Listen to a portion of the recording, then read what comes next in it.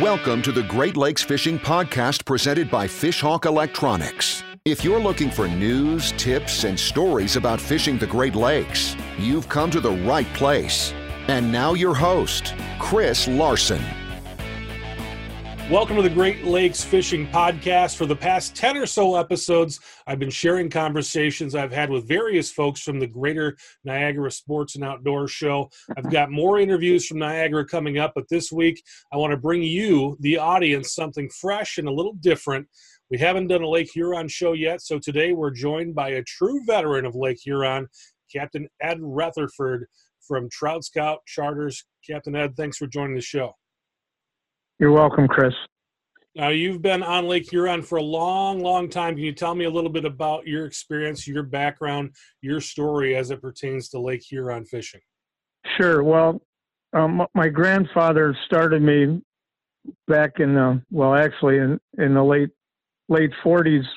So that sort of puts me in what age group. But anyways, in the late 40s, but at that time I was only 1 year old and he put me on a boat. But anyways, so they said I was hooked to fishing, and unfortunately he passed away the next year. But my family's always been active in the outdoors, and they were avid trout fishermen on our great stream that we have on this side of the state, the Asabo, which was one of the best trout streams in the Midwest. So in my younger years, I grew up fishing rivers and fly fishing.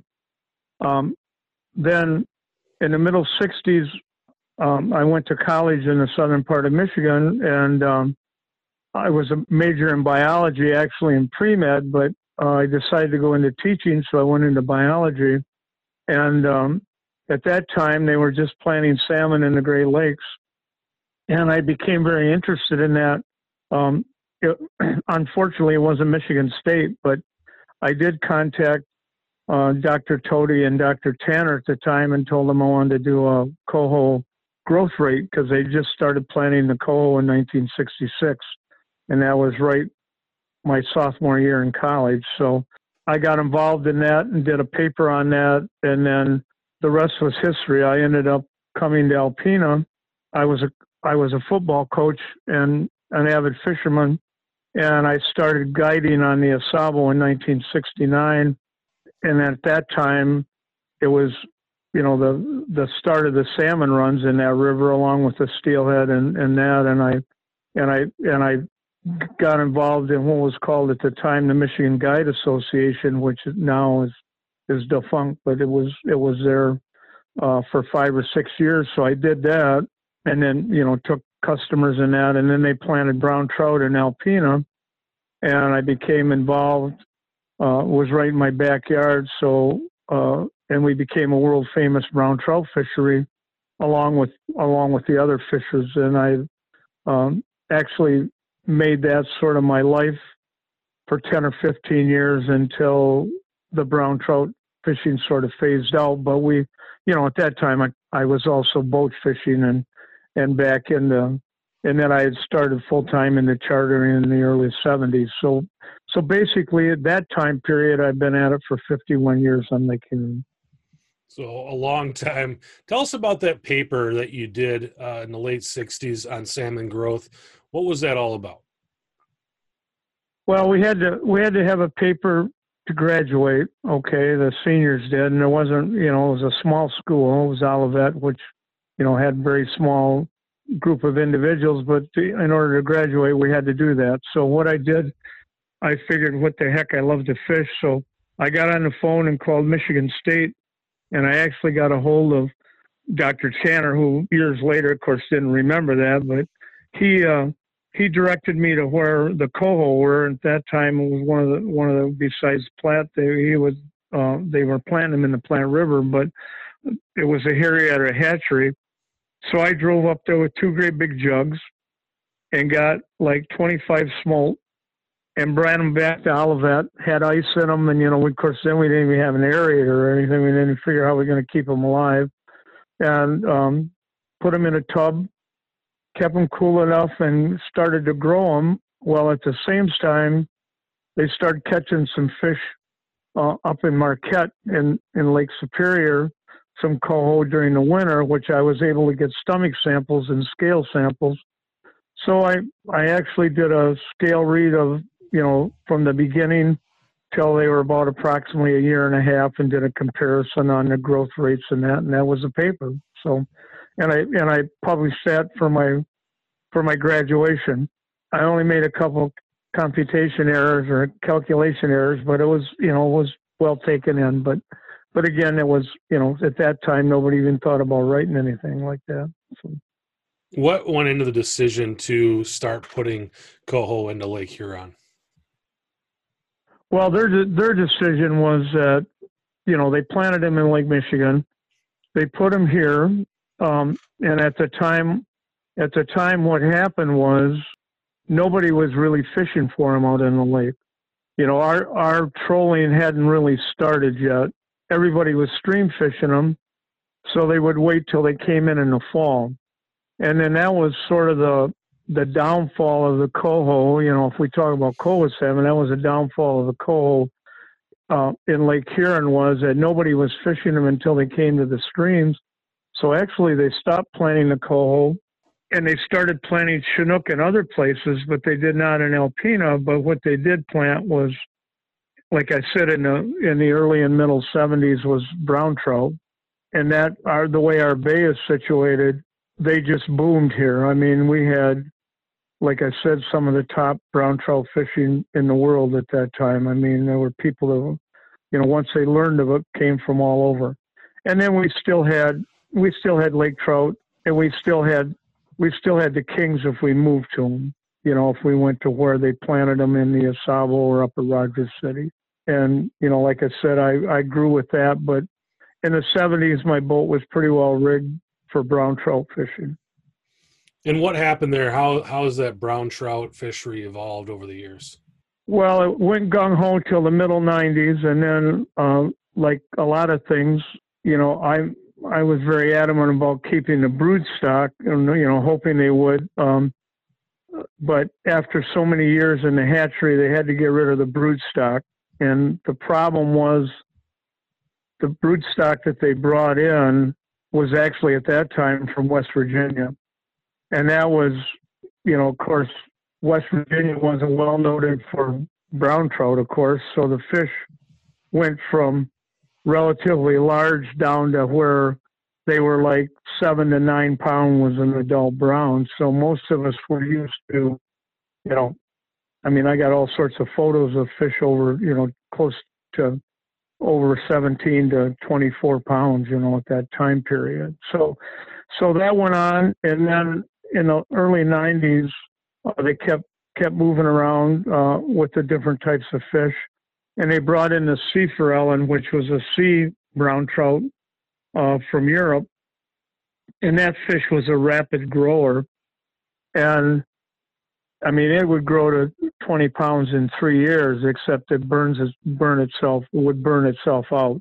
For some reason, they didn't like that in the hatchery, and that was sort of downplayed. Well, then we started having, if we're just talking about brown trout, we started having invasive species and changes starting happening in the mid-90s in the Great Lakes, and the brown trout plants started to decay or fizzle out as far as survival, and basically they stopped planting them. So that pretty much ended that fishery. But of course, at the same time, I was fishing trout and salmon during certain times of the summer, and kept doing that. And then we had the downfall, or actually the crash in 2004, where the alewife, we actually had the major die-off and the crash from the invasive species of the alewife, which was an invasive species to begin with, but was our basic feed in the Great Lakes, and especially in Lake Michigan and Lake Huron. And Lake Michigan didn't see that, but we did. And the salmon basically crashed. And when I do my seminars, I just say that I'm a survivor because I stayed here. Because I like I said, over the years, I've had lots of mates. When I was talking to you before because I've done it for so long. And a lot of these kids have turned into captains, and they've moved to other parts. And of course, my kids are actively in the fishing family too. So, how did that progress, Ed? You said there was a crash in bait fish. How did that evolve from that point to where we are now? What actually happened was that, of course, the Alewife crashed, and we were planning. It was felt we were planting so many fish, and also nobody knew how many fish were actually being naturally reproduced. I don't know if anybody still knows that, because we always argue about it. But the Lake Huron Advisory, which I'm part of, and a group of individuals from all over this side of the state, and along with the DNR officials and different organizations are members, we came to the agreement that we would stop planting Chinook salmon except for a few ports, because number one, they weren't coming back, and number two, the growth rate of them were terrible. But when they crashed, I mean, those fish, they were like 36 to 38 inch long fish, and they were lucky to weigh 9 pounds. I mean, there's been documentations, and I've done other videos and that with video people and that showing what actually happened. And they have great big heads and long bodies and weigh approximately, I mean, they were just starving themselves to death. So we had to adapt. Of course, what our go-to fish at that time was number one, lake trout, and then number two, walleyes. And I became a walleye fisherman, although I'm not considered a walleye fisherman, but I lowered myself to become a walleye fisherman. So I started doing that too. And then along with that, we were still catching a few steelhead, and we had a fairly good mixed bag. And then I don't know if you want to ask, but I can keep going actually to where we are today if you'd like me to do that too. Please do. Okay. So we got together and as a group, numerous people, and we talked it over, and the big thing was, how can we bring the inshore fishery without actually harming, and was anything coming back as far as the bait fish population? Of course, us as fishermen, we felt that there was being a rebound of bait fish, but the people that were doing the surveys for the federal government and for the state were saying they're not seeing that huge of a rebound in fish, bait fish I'm talking about, but we were, as far as captains. But again, we're not talking about the entire lake, so it was a pretty tough argument. But there were other fish, because we were looking at, maybe steelhead or maybe brown trout or maybe some other fish we could plant would eat bugs and would eat crayfish and would eat other things. Well, of course, the trout would. The salmonoids, the kings would not eat gobies. Gobies were running rampant over here. Which was the invasive species of choice as far as bait fish, and the lake trout would eat them, but the salmon would not. And that was always the big deal, was that we couldn't get the kings back as far as the plants because there wasn't any bait fish.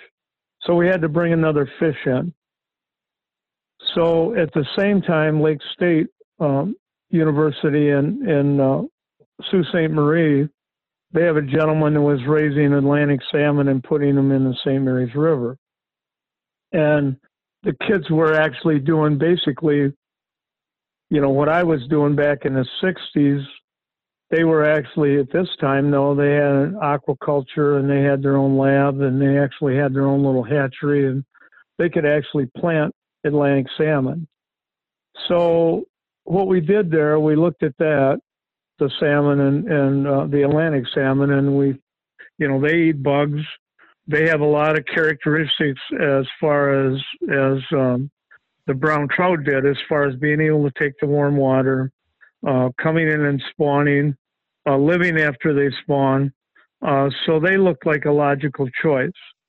So the DNR agreed to plant certain amount in Lake Huron. So that's where we're at today on that. We still have to figure out if that's going to be a success or not, but we are catching them. The problem, as far as me being a fisherman, the problem with me is that, number one, they're salmon, so they're not real predictable on where they're going to be from day to day. So it's not real easy as far as a charter captain to say, I'm going to get up in the morning and I'm going to go out and catch Atlantic salmon, because where they were yesterday, they could be 10 miles away, today. So that's been the case there. But we are trying to develop that, and slowly it looks like it. I got to be cautious because that could change every year. It looks like the smelt, and it looks like our bait is coming back, and we're starting to catch kings now on a fairly regular basis, but not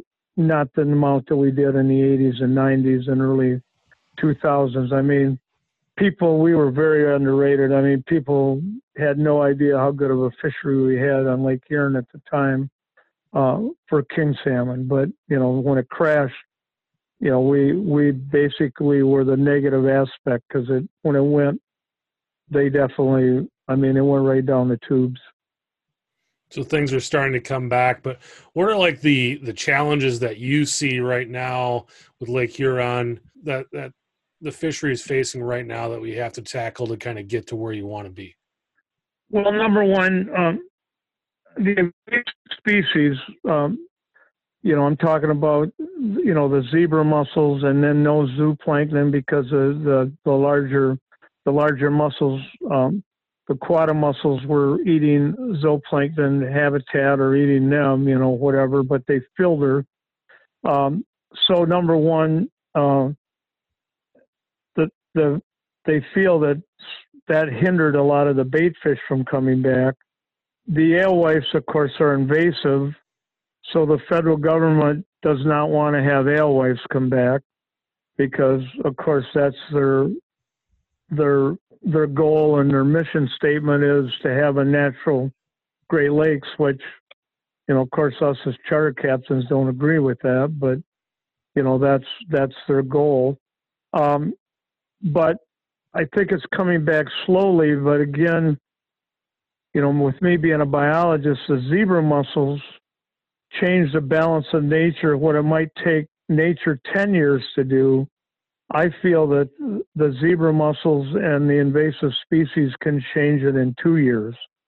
So that's, quite a shock, in our area. And I think that, some of the other fringe areas, even I'm hearing it right now a little bit about Lake Erie becoming so clean, and even Lake Ontario, which is, that's great because the water clarity is unbelievable, but that also changes the whole balance of nature. Number one, even if you're a novice, fish can see a lot farther.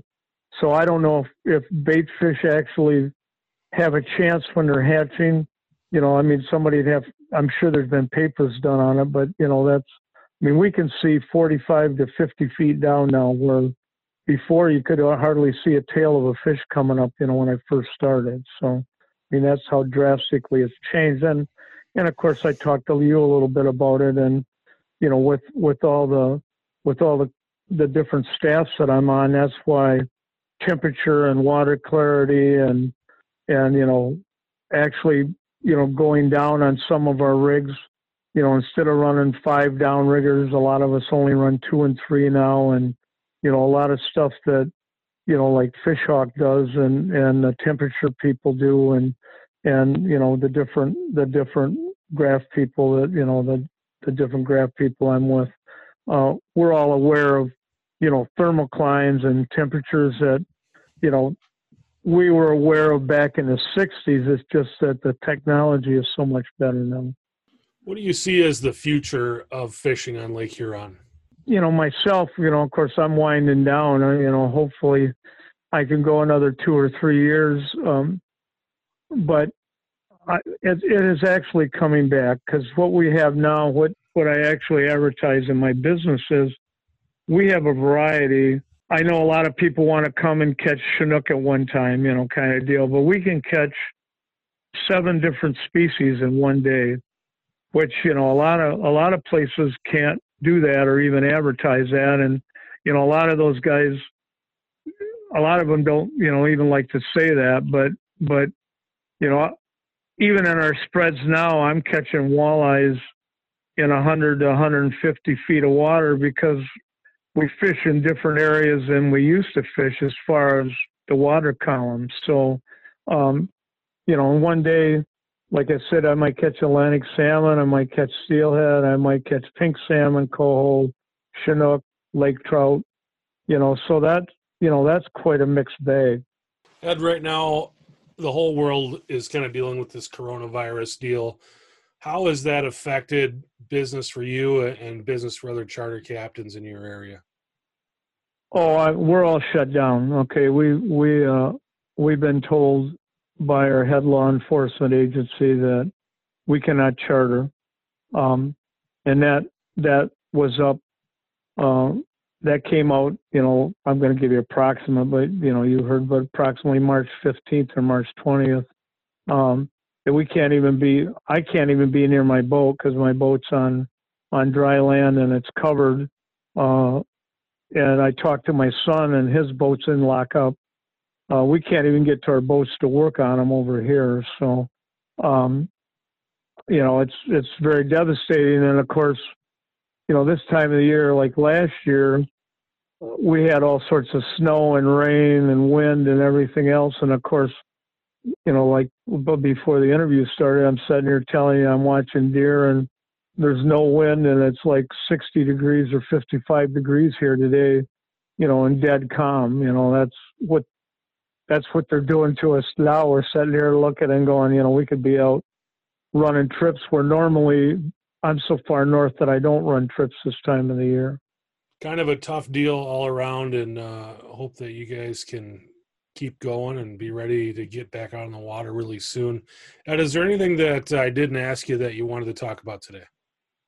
No, well, just that, it's been a great career, and, I met lots of great people, and, I always tell my kids if they're traveling and if something happens that, if they need somebody to call, that, just give me a call and I can connect them with somebody. And like I said, both the boys, Philip, my oldest son, he's a captain, and Paul, my youngest son's a captain, and my daughter, she's probably as avid as they are, and she's got a Ranger. So she's biting at the bit to go fishing. And so like I said, the entire family's down right now. But, and along with my mates too. So, that's, that been around that are captains now. So there's all sorts of people that are down. I mean, it's, like we were told, we were warned, that we'd get tickets if we were even close to being out on the water.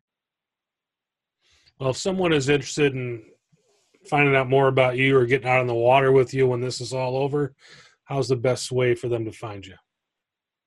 Well, my webpage, www.troutscout, charters.com, or just bring up Lake Huron Fishing Trout Scout.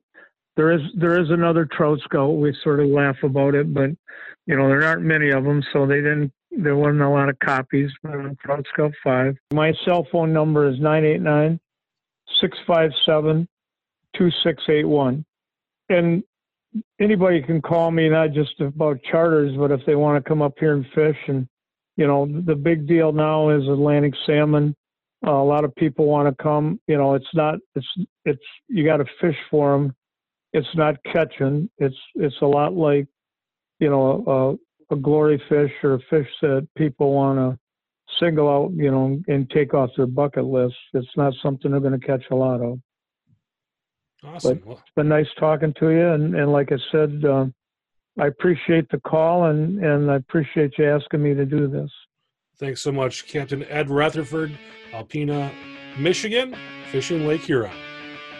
Thanks for listening to the Great Lakes Fishing Podcast presented by Fishhawk Electronics. For more information on fishing the Great Lakes, visit our blog at fishhawkelectronics.com.